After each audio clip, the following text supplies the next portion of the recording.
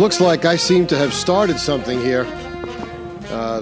The show on the 8th, where I talked about this Texas appeal, and then the show yesterday, where I expanded on that, seems to have started a firestorm. My email box overflowing with people asking me questions about what exactly is going on here. And I'm afraid that I have to report that things haven't got any less confusing in the intervening 24 hours that have elapsed since yesterday's show. Hi, everyone. I'm Jamie Dury, and welcome to another National Preview Online podcast. If you have not already done so, please subscribe to the show, and you can do so by going either to the iTunes App Store or the Google Podcast Store or Play Store, and you can subscribe to the show that way. If you have, for some reason, difficulty in succeeding in doing that in either place, you can always download the free Podbean app in either place, the Google Play Store or the iTunes App Store. Podbean.com is a hosting service that myself and many other podcasters use, and their app works very well, and you can subscribe that way, and it's also free of charge. If you'd like to help us promote the show, please, by all means, leave us a review in either the iTunes App Store or the Google Play Store. And if you're one of those people who listen on Podbean, leave a comment or two there and write a review. But it would really help us if you left us a review in either the Google Play Store or the iTunes App Store. That would really help to explode the show.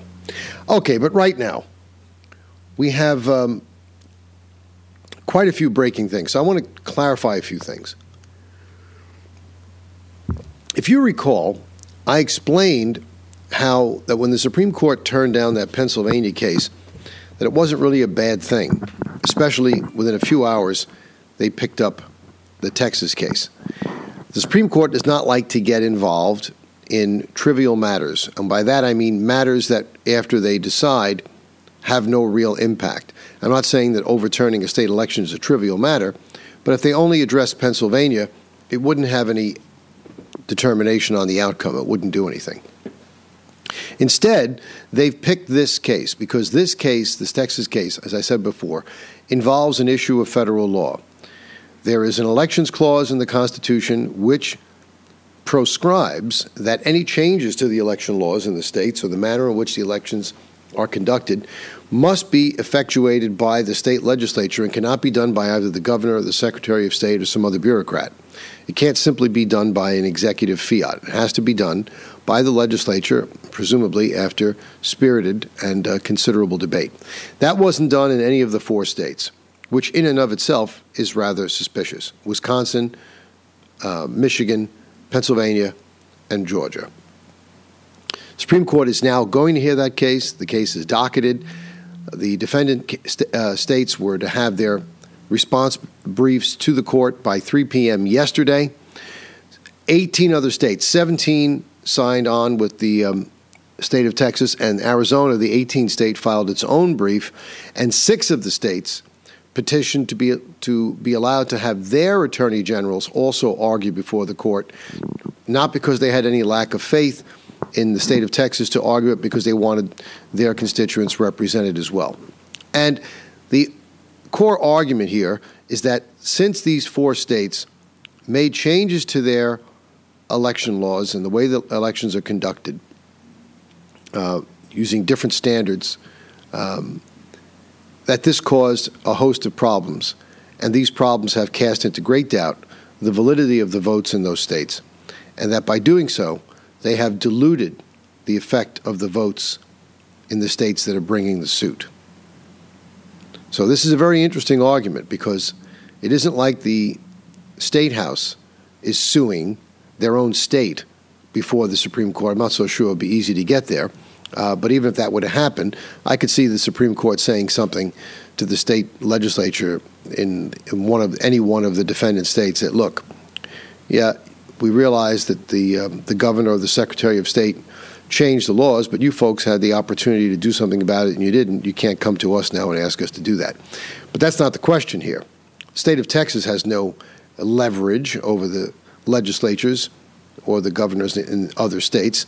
They can only go to the Supreme Court. The Supreme Court, as we discussed the other day, is the court of original jurisdiction to settle disputes between the states, and that's what they are doing.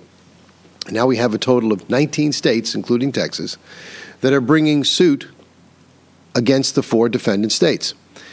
In addition to that, we have the fact that 2 of the state houses from the defendant states, the State House of Georgia and the State House of Pennsylvania, have filed amicus briefs in support of the Texas state's suit against their states. That's got to be very, very compelling. Now, what happens depending how the court rules? That's what everybody's asking. And I was pretty sure I made this clear in no uncertain terms, but I'm going to do it again and maybe expand a little bit on it. If the Supreme Court rules in favor of Texas and the other plaintiff states that the defendant states, Georgia, PA, Michigan, and Wisconsin, violated the U.S. Constitution by the manner in which they changed the election laws, and thereby casting the validity of those elections in doubt, then I would say that this whole matter is effectively over, because those votes could not be counted. The Supreme Court does not have the power, this is important, to automatically grant those electoral votes to President Trump. This is important to understand. They just can't say, well, we think this was funny business. We're going to grant all of those electoral votes to Trump. That's going to push him over 270 and he's president. No, it's not going to work that way. The Supreme Court can only invalidate it. It can't simply assign those electoral votes. What would happen then is that the Constitution would take over. And the Constitution proscribes that in this case, if no candidate gets 270 electoral votes, that the House of Representatives then chooses the president. And that is done by a vote of the states. One vote from each state, not a vote from each congressional representative, not 435 congressmen and congresswomen casting votes. One state. And the way the state votes are cast is generally in keeping with who controls the state legislature. Now, in 27 of the 50 states, the legislature is controlled by the Republicans. In 21 of the states, the legislatures are controlled by the Democrats. Okay? So that brings us to 48. In the other 2 states, the legislatures are effectively split. So if everything shakes out according to party lines, it's clear that Donald Trump would be made the president. I'm sure we covered that the other day. But now what happens if the Supreme Court doesn't do that? What if they punt? What if they say, yeah, we think that the Constitution was violated, but, we really can't say whether there was any consequence of that harmed anyone, and so we're going to punt on this, and we're going to do nothing. I really don't see him saying that. You can't get inside the head of a justice, but this is what you have to look at. It's like I said the other day. I can't see a lot of deliberation being required here. In fact, I would venture to say that based on their judicial philosophies, all of these judges are already pre-committed on the idea of whether or not the type of action undertaken by the 4 defendant states violates or does not violate the United States Constitution. I mean, you've got to know. Either you feel it did or it didn't. It's really not a very, very deep thing. Now, if they all say it didn't, which I think would be ridiculous, then there's not much else to be done. I can't see them saying, well, it did, but there's no sanction for that, nothing we can do. I can't see it. I see them more than likely outcome saying that it did violate the Constitution and therefore these elections are null and void. Nobody gets to 270, we go to the House. But what happens if the Supreme Court does, for some reason, elect to do the other 2 alternatives I just mentioned? Say it violated it, but nothing to be done here. Or go the other way altogether and say, nothing to see here, it didn't violate the Constitution. Strangely enough, if they rule that way, even though if they ruled in favor of Texas, the case is effectively over and the House will decide the presidency. If they rule against Texas and the other states, things are not over. For a very, very fine point of the law.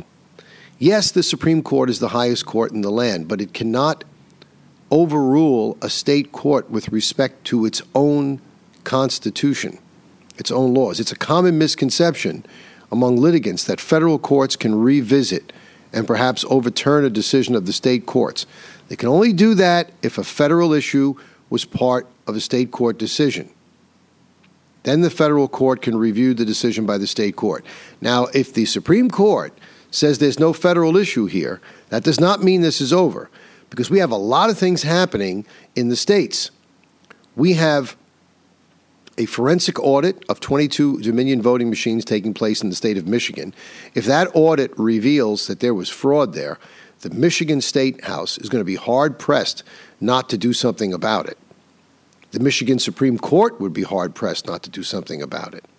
Now, Pennsylvania seems to be trying to walk away from this, but Michigan holds 16 votes. In Georgia, they saw that film. They heard that tape of Ralph Jones. They know that ballot harvesting was engaged in. They know that ballots were taken out of suitcases and counted by 4 hand-picked people after everyone else was sent home. The Georgia State House knows there's fraud there. That's 16 electoral votes. So even if the Supreme Court rules against Texas, it is still within the power of those state legislatures to say, we're going to take this bull by the horns and we're going to seat new electors. So that's 32 votes. Arizona is hot and heavy about seating new electors. That's 11 votes. 32 and 11 is 43. 43 and the 232 that Trump already has puts him at 275. He's president. That's big. I got news for you. If Arizona is not successful, there's another route. Trump still has a very viable lawsuit in Nevada where they can demonstrate that 40 to 60,000 people double voted. Those votes get counted out, and the margin of victory is only 12,000. Trump would carry Nevada, which would give him a 270, even if he doesn't get Arizona, and he's still president.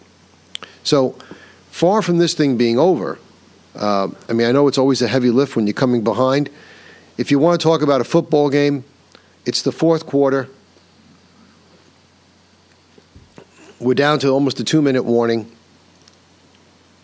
The opposing team is ahead, the visiting team, but the home team is driving, and Tom Brady's at quarterback.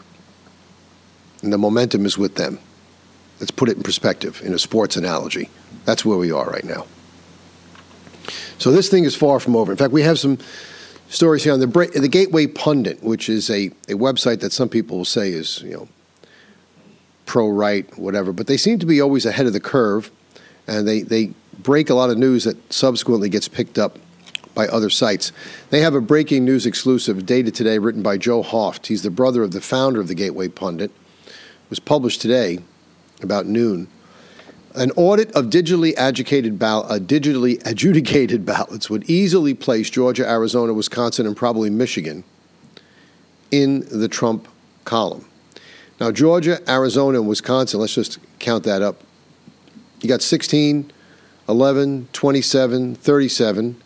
That wouldn't be enough, but it's certainly closing the gap. And we still have that Nevada lawsuit alive and well. But Michigan jumps in, then everything changes. It says there may be enough ballots adjudicated illegally in this year's election to move Georgia, Arizona, Wisconsin, and Michigan to the Trump column. Enough states for Trump to win the election. Now listen to this. The process of curing and adjudicating ballots during an election takes time. Individuals mailing in ballots with issues must be contacted, and certain steps must take place. We noted this previously where our focus was on Georgia. Now, in a post on November 9th, the Gateway Pundit wrote this. This is current information, but here's what they wrote November 9th. In Georgia, the deadline for receipt of absentee ballots in Georgia, per Georgia election law, is no later than the close of polls on Election Day.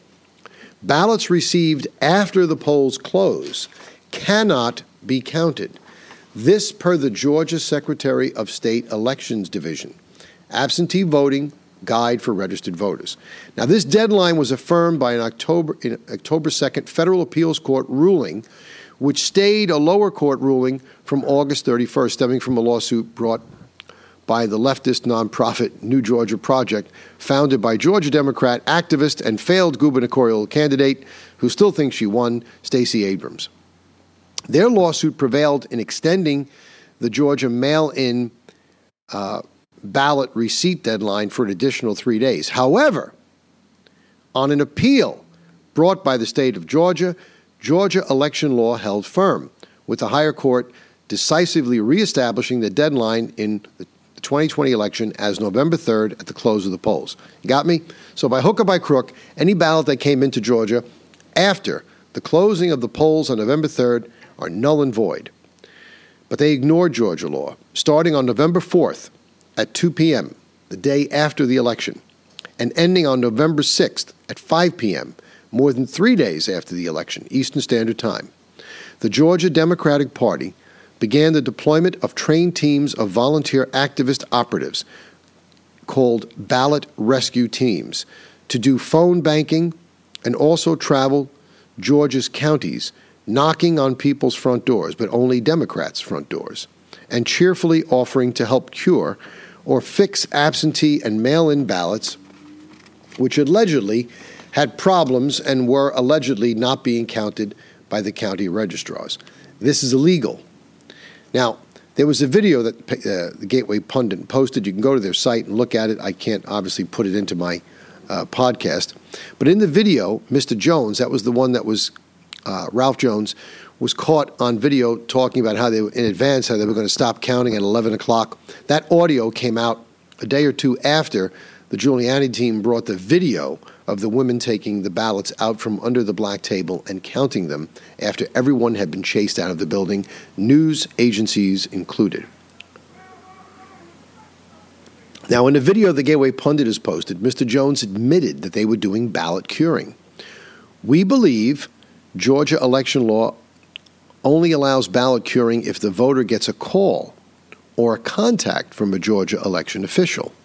The law doesn't allow a campaign operative to replace the election official's position. We don't believe, or a party official. We don't believe Georgia election law allows electronic curing of the ballot either, which is what the Democrat ballot curing program did. They stated that the voter could email or text their ballot changes. Now, it doesn't take a genius to figure out that almost anyone can get access to somebody's email, that it can be hacked. Same thing with a text message on a phone. You have no idea whether somebody sent it or somebody picked up the phone and did it. It can't be electronically cured, and any ballots like that are null and void. Thousands of ballots in Georgia were likely adjudicated electronically without underlying support to properly cure the ballot. And they say, the Gateway Pundit goes on to quote that Ralph Jones Sr. probably knows who was involved. In Arizona, the Gateway Pundit is reporting from an interview that Greg Kelly conducted with Arizona Republican Chair Kelly Ward, who made the following statements about adjudicated ballots there. There are over 1.9 million early ballots, absentee ballots. 28,000 of them are duplicated. Over 200,000 of them were digitally adjudicated. We have not been able to look at one ballot, not one, that was digitally adjudicated. So how do you know? How do you certify an election when 200,000 ballots are in doubt in a state where the margin is about 12,000? In Wisconsin, before the Election Commission recommended an illegal remedy on absentee ballots, as the Gateway Pundit pointed out, it says, we are also aware of thousands of ballots reported in Dane County alone where ballots were handed in pristine condition, meaning they can't be in pristine condition if they're a real ballot, because the ballot in full size, unfolded, is too big to fit in the envelope. It has to be folded to fit into an envelope. If it has no crease in it, it was never put in an envelope. If it was never put in an envelope, it was never lawfully returned. How many of these required to be cured and how many were electronically adjudicated illegally? In Michigan, they also know ballots coming in pristine condition. How many of these were digitally adjudicated? Then they also have another related story. We talked about that the other day, about truckloads of ballots coming in from New York going to Pennsylvania. I still like to know how ballots from Pennsylvania wound up in New York in the first place, unless some questionable people were just manufacturing them in an apartment there and then bringing them to Pennsylvania to be counted. You get the picture. There's too much funny business going on.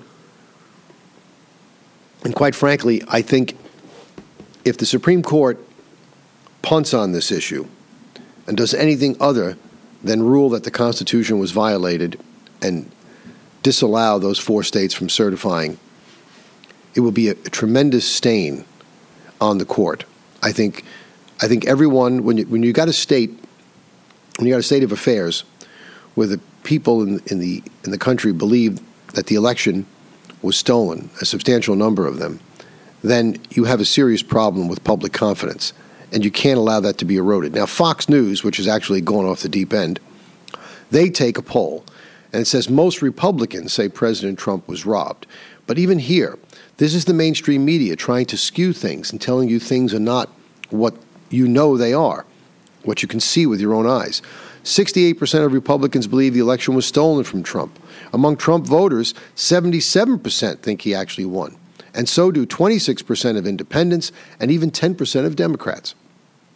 That's according to the latest Fox News national survey.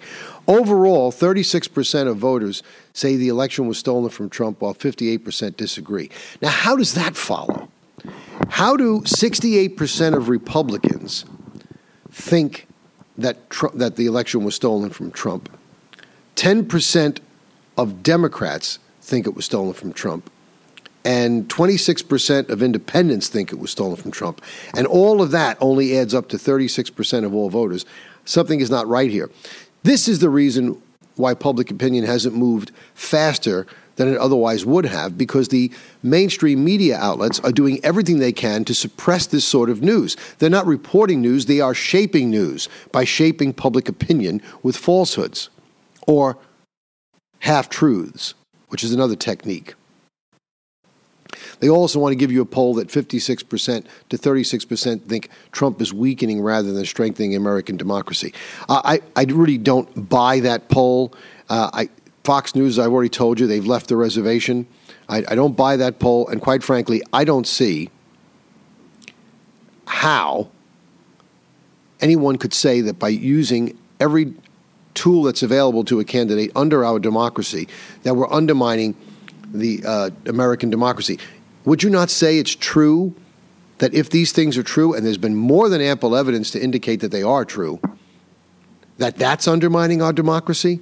How can we ever trust an election again? Not being able to trust a future election is undermining democracy, not President Trump availing himself of all of his rights. If President Trump legitimately thought that he lost, because there's still been no explanation given for how all 4 of these defendant states, at the same time, with the same percentage of votes counted, all simultaneously stopped counting, and all of a sudden these avalanches of ballots came from apparently nowhere, like manna from heaven, all for Joe Biden with no down-ballot race to check. No one's come up with an adequate explanation for this.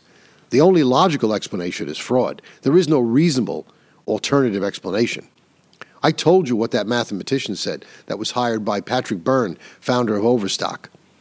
To have even in a precinct that was 94% Biden, to have 10,000 ballots in a row come in for Biden without a single Trump ballot in the mix is statistically impossible. It can't be done. Now, 85% of those believing Trump was robbed want to see him run again. And you're trying to tell me that all these people are out there saying this is undermining democracy. This is what I mean. If you're getting dubious polls like this from Fox News, who can you trust? You can't trust anyone. So that's what we're up against right now, ladies and gentlemen. But a few other little tidbits of information before we sign off for the weekend, and we'll be back at this on Monday. Do you remember that lovely couple in Missouri who decided to defend themselves against a mob that had broken into a gated community in an effort to protest in front of the mayor's house there, the McCluskeys? And they were indicted by that racist Missouri prosecutor, Kim Gardner, who called them defending their home with guns, which they didn't point at anybody and they didn't fire at anybody, subjecting peaceful protesters to a vicious assault. These peaceful protesters kicked down the gate of a gated community, and they were on their way to break into these people's homes. What are they supposed to do, sit there with their phones and videotape them robbing, and maybe the police might check after them? Well, apparently, Kim Gardner used her prosecution of the McCloskeys as a campaign fundraising tool, and that is expressly prohibited by Missouri law. So a circuit judge in Missouri has now removed Kim Gardner from the case, and the case itself was a foolhardy effort on her part. The president came out against her for doing it, came out in support of the McCloskeys, and the governor of the state of Missouri made it plain that if anything happened to the McCloskeys, he was already going to grant them a full pardon. So what the hell are we wasting taxpayers' money for? But that seems to be what these leftist lunatics want to do. And if things didn't get any worse, or if you didn't believe they could get any worse here in New York, Il Duce, Benito Cuomo, is once again trying to bankrupt anyone who managed to survive his first lockdown. Commencing Monday, that would be December 14th, is it? Today's the 11th, 12, 13, 14, yes. Commencing Monday, December 14th, Governor Cuomo is shutting down all indoor dining in the entire city of New York. It's only a matter of time before he moves to the outer boroughs. And then at the same time, last night he sends out a message saying that he's going to have to raise taxes because he can't cover the budget shortfall. Let me give you a little hint, Governor. As you drive more and more people with money out of your state, you have fewer and fewer people left that you can tax. So what happens is you have to start taxing the people that you do have even more, particularly since you don't want to cut any services, and particularly since you don't want to lay off any union employees who fill your Democratic coffers. You just want to lay off people who are running businesses, but not a single state employee, local or government municipal employees felt the heat. They're all getting paid, including yourself, who gave yourself a substantial raise from that tax base that you no longer have. So just continue on your current path, and pretty soon you'll have about 5 people left in the state who actually work for a living, and you'll have to tax all of them to pay for the welfare from all of the illegals that Joe Biden wants to bring into the country. God forbid he gets reelected. So think about that, you schmuck.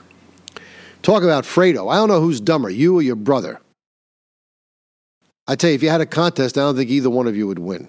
If they had a contest for the smartest Cuomo, nobody would win. The only guy that was bright, even though I thought he was liberal, was your father, and he's dead.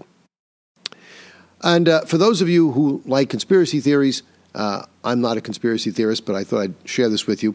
And this is a fact. There's been a massive military deployment in recent days. 2 aircraft carrier groups have been deployed by the president to the west coast of the United States, 3 carrier groups to the east coast of the United States.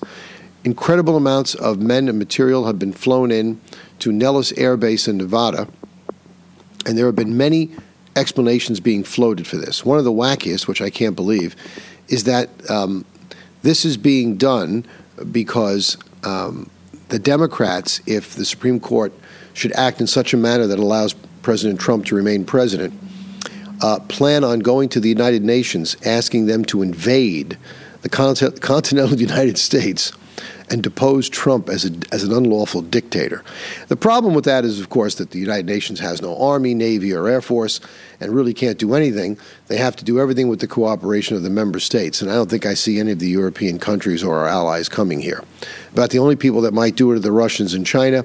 I don't see the Russians doing it, and I don't see the Chinese wanting to do it right now, because right now with Trump president and in the aftermath of his 4-year buildup, the American military is as strong as it has been in some time. So this is not the appropriate time for a conflict. But the British government is saying they're tracking the entire northern Russian fleet, which they say is on maneuvers in the Atlantic so they can speed to the United States more quickly. Take that for what it's worth. The other alternative explanation is that Trump is deploying these men and material on those coasts because if he does prevail and remains president, the story goes that the states of California, Oregon, and Washington, which is essentially the entire western seacoast of the United States, and New York, plan on seceding from the Union, and he will need by force of arms to bring them back in line. Both of those things are a little bit far-fetched to me, but what is not far-fetched and what is true, so I report it to you, is the deployment of those ships and carrier groups and those men and materiel. And I leave it to you to make of it what you will. Have a nice weekend. We'll see you Monday. For National Preview Online, I'm Jamie Dury.